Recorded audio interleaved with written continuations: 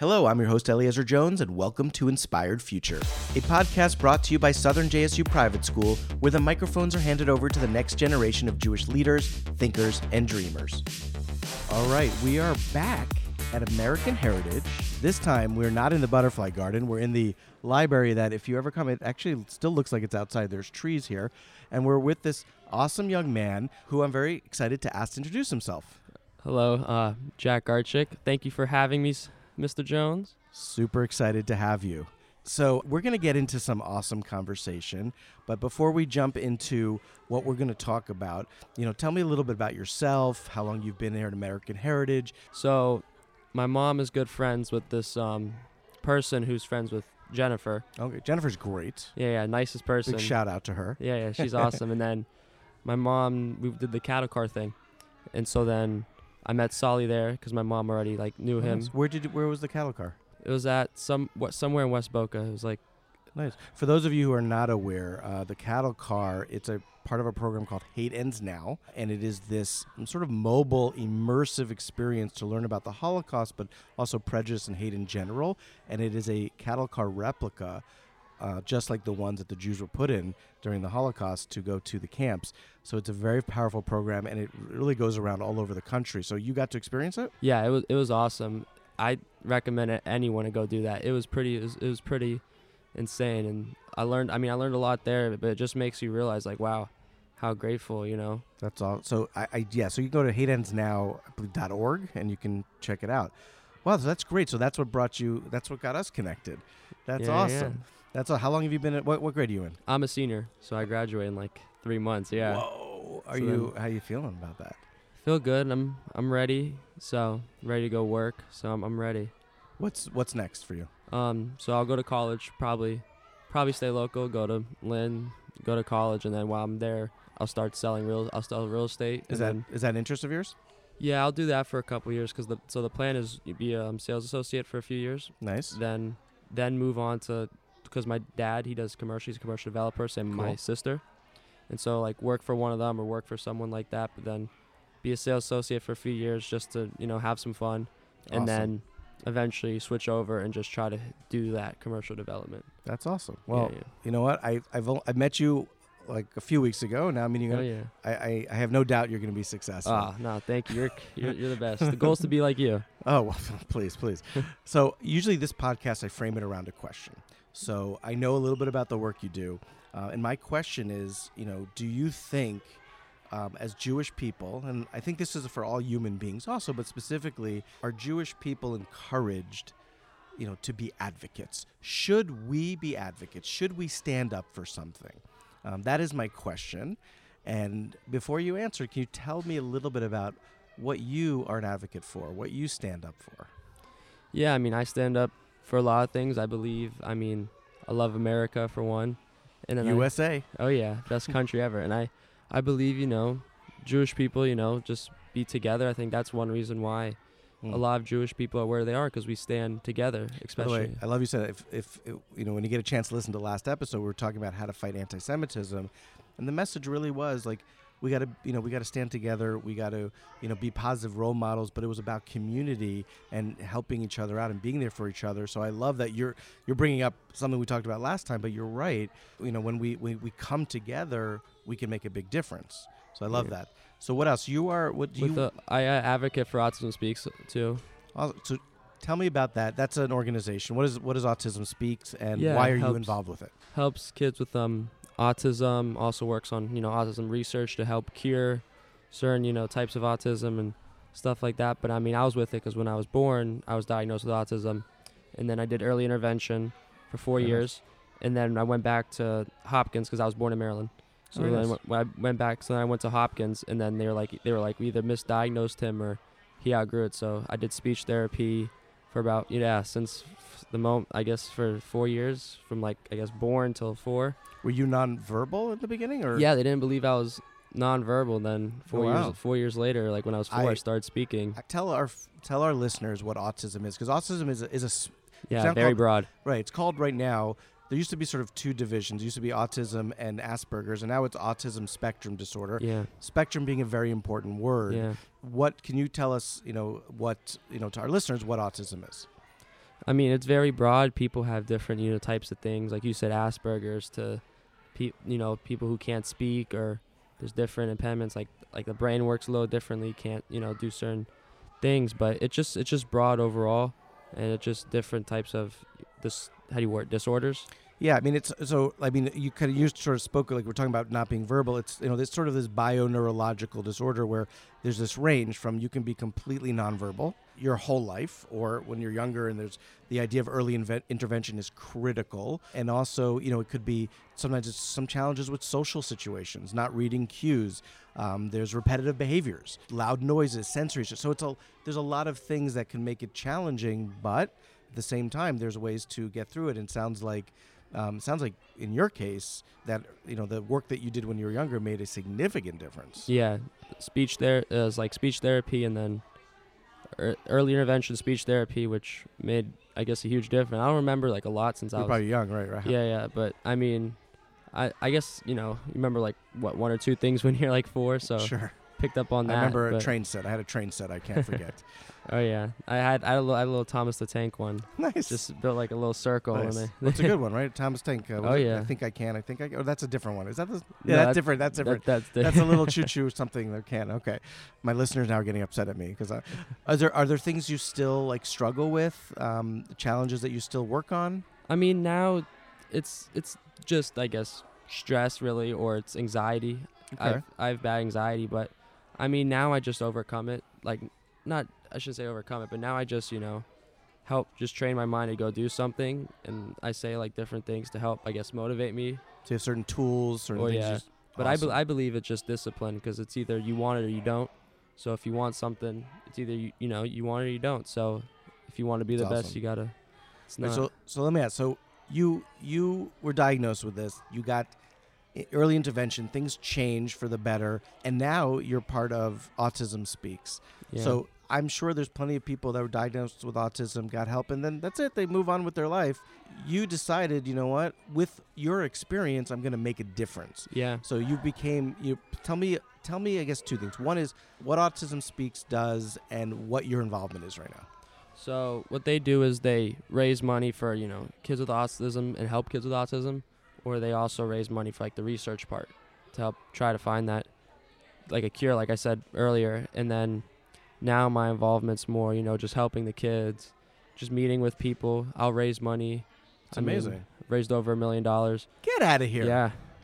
I want to push a button right now that has clapping. I don't talk about that a lot, but yeah. Well, we have 5 billion listeners. No, just kidding. We will one day. But that's wait. So you've gone out and raised, like, calling family and friends, or you've done fundraisers? Yeah, fundraisers. I mean, my parents have done a little bit more of the majority, but I mean, I've gone to events, fundraisers.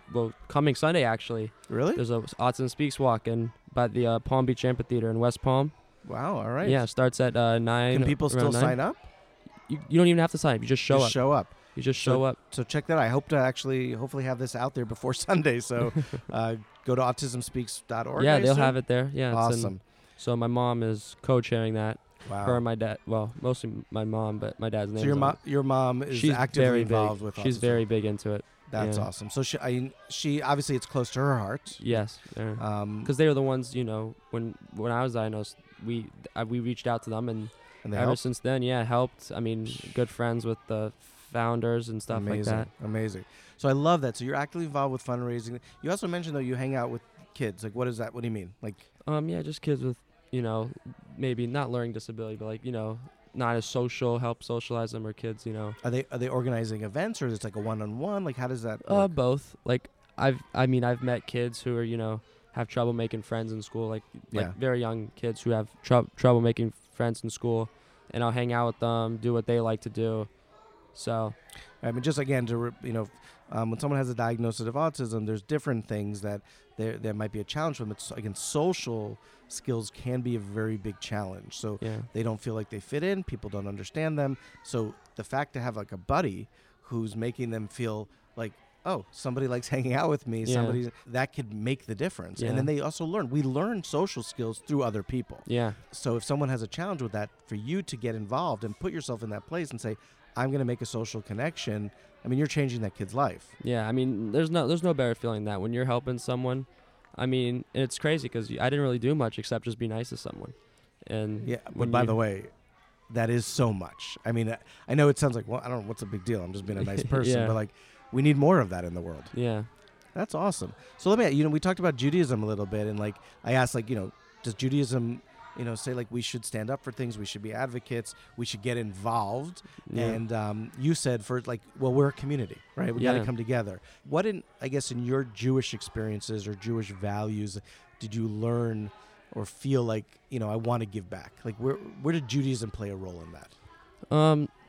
It helps a lot. I just see like my parents talk about like in Judaism, you're supposed to give back automatically, no matter what. Yeah. And then from seeing, because my dad, I learned a lot from him, and a lot of people that I've met that are successful came from nothing, and Yep. it just made me and they just give back because like that's really what you're And they supposed to do. They don't have to, right? Yeah, Like, exactly. But I but- think that's important, just seeing people help each other. I mean, just to me now that like I normalize like being nice is normal. You have to be like, yeah. it's not like you have an option, but just being nice and being there for people when they need someone, that to me that's normal. That's what you're supposed to do. That's what I was I taught. love that. So I Well- look at it like just normal. First of human all, I hope your behavior. parents listen to this. And Oh yeah, I'll make them. there's I think it's a Yiddish word, like nachas. You ever heard of nachas? Shep nachas? Probably. Basically, like they're gonna be proud listening My to what you're grandma, saying. my grandma spoke a little little Yiddish. Yiddish? Little Yeah, Yiddish? yeah. What I loved what you said is that you learned it from your parents. Oh By the yeah. way, that's a very Jewish thing, is that, we pass on the traditions, right? So, like, parents teach children. Then you become an adult, you Yeah. teach your children. And that is a very, Jewish idea of, it's called Masorah. It's called tradition. Yeah. And I love that. And, like, just shout out to your parents, because there are plenty of people in the world that they make money and they don't think about others. Like, Yeah. I guess this idea, like, if your parents were blessed with success, Yeah. and then there are people in this world that unfortunately don't have success, Yeah. and so someone who's blessed with success to say, I feel that way and I'm going to give to someone who Yeah. is in need, that's an amazing model. And Yeah. you've learned it by seeing Yeah. that. Well, I had a football coach. He wasn't the most successful guy. I mean, he did pretty well and stuff, but it wasn't like, super, super huge. But he always taught me, like, no matter what, always help someone. And just seeing him just donate to people for, like, just for some reason, or just, when I see, like, people just helping each other just to help, I'm like, come on. Like, You don't have to be rich to be Yeah, nice. no, you don't have to you be rich to don't. help. I'll tell you a story. I was once in New York, and I was walking through. I was hungry, and I went to the store, and I was picking up some things for later, some snacks. Yeah. And I bought 2 bags of Ruffles potato chips. And I had my little bag, and was coming out of the little bodega, little grocery store, and I saw this homeless person. And, they looked hungry. They looked like they were in need. And I just felt like, you know what? They need these potato chips more than I do. And the truth is, I can go back and get more. So I gave them the bag with the 2 bags of potato chips. And that was it. As I walked away, and he got up, and he started walking. And he went sort of a block. I saw him still in front of me. And he stopped at another homeless person. And he took out one of the bags and he gave it to that homeless person. Yeah. This is a person who hardly has enough to eat, Yeah. who's living on the streets, Yeah. and still gave. Yeah. That's awesome. Yeah. Yeah, we can all give. And, I think about, like, being an advocate and standing up. Moses, right? Moshe yeah, Rabbeinu. yeah. Like, one of the famous stories in the Bible was that, there was this Egyptian, this is back in the day, way before us, and he was hitting at this Jewish person, and Moses stood up and he took care of this person. He said, at risk of his own life. And, like, that's, I think it's built into our story. I heard this rabbi speak just the other night, and he said that in life, the best thing is for each person to find out their own story. And as Jews, we find out our own story and realize that our story is in the Bible. It's in the Torah. We have to find that. And then we have to respect, like, your story already is forming, and it's beautiful, and I respect it, and I appreciate it. Thank you. But I think that's the beauty, is, like, the Jewish people, there's so many of us. We all, Yeah. but I mean, a shout out to other religions too. Yeah, Like, there's, other people. yeah, like God created everybody, Yeah. and all have purpose. But we Yeah. have this story, this Torah, this Bible, these set of values that guide us to stand up. Yeah. And I think I gotta be honest. If I'm gonna walk away from this podcast, the one thing you said, you're like, yeah, I want to normalize being nice, and like it's not that hard. And you're right, but unfortunately, a lot of people aren't so nice. Yeah. Let me ask you, if somebody wants to get involved with Autism Speaks, well, how could they do that? I mean, donate. You don't even have to donate. You can just volunteer or just go to like your local, like, kids with like, I guess, autism, or just help people just in need, really. And then just help with the community. Just help. Just get involved. Yeah. I mean, there's this one organization I'm very close with. So I used to play a little bit of tennis. Nice. And it's called Love Serving Autism.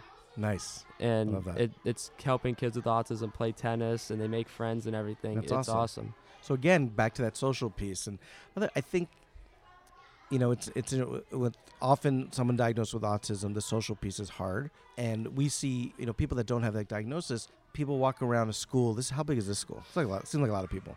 I mean, yeah, it's probably 20-something hundred kids.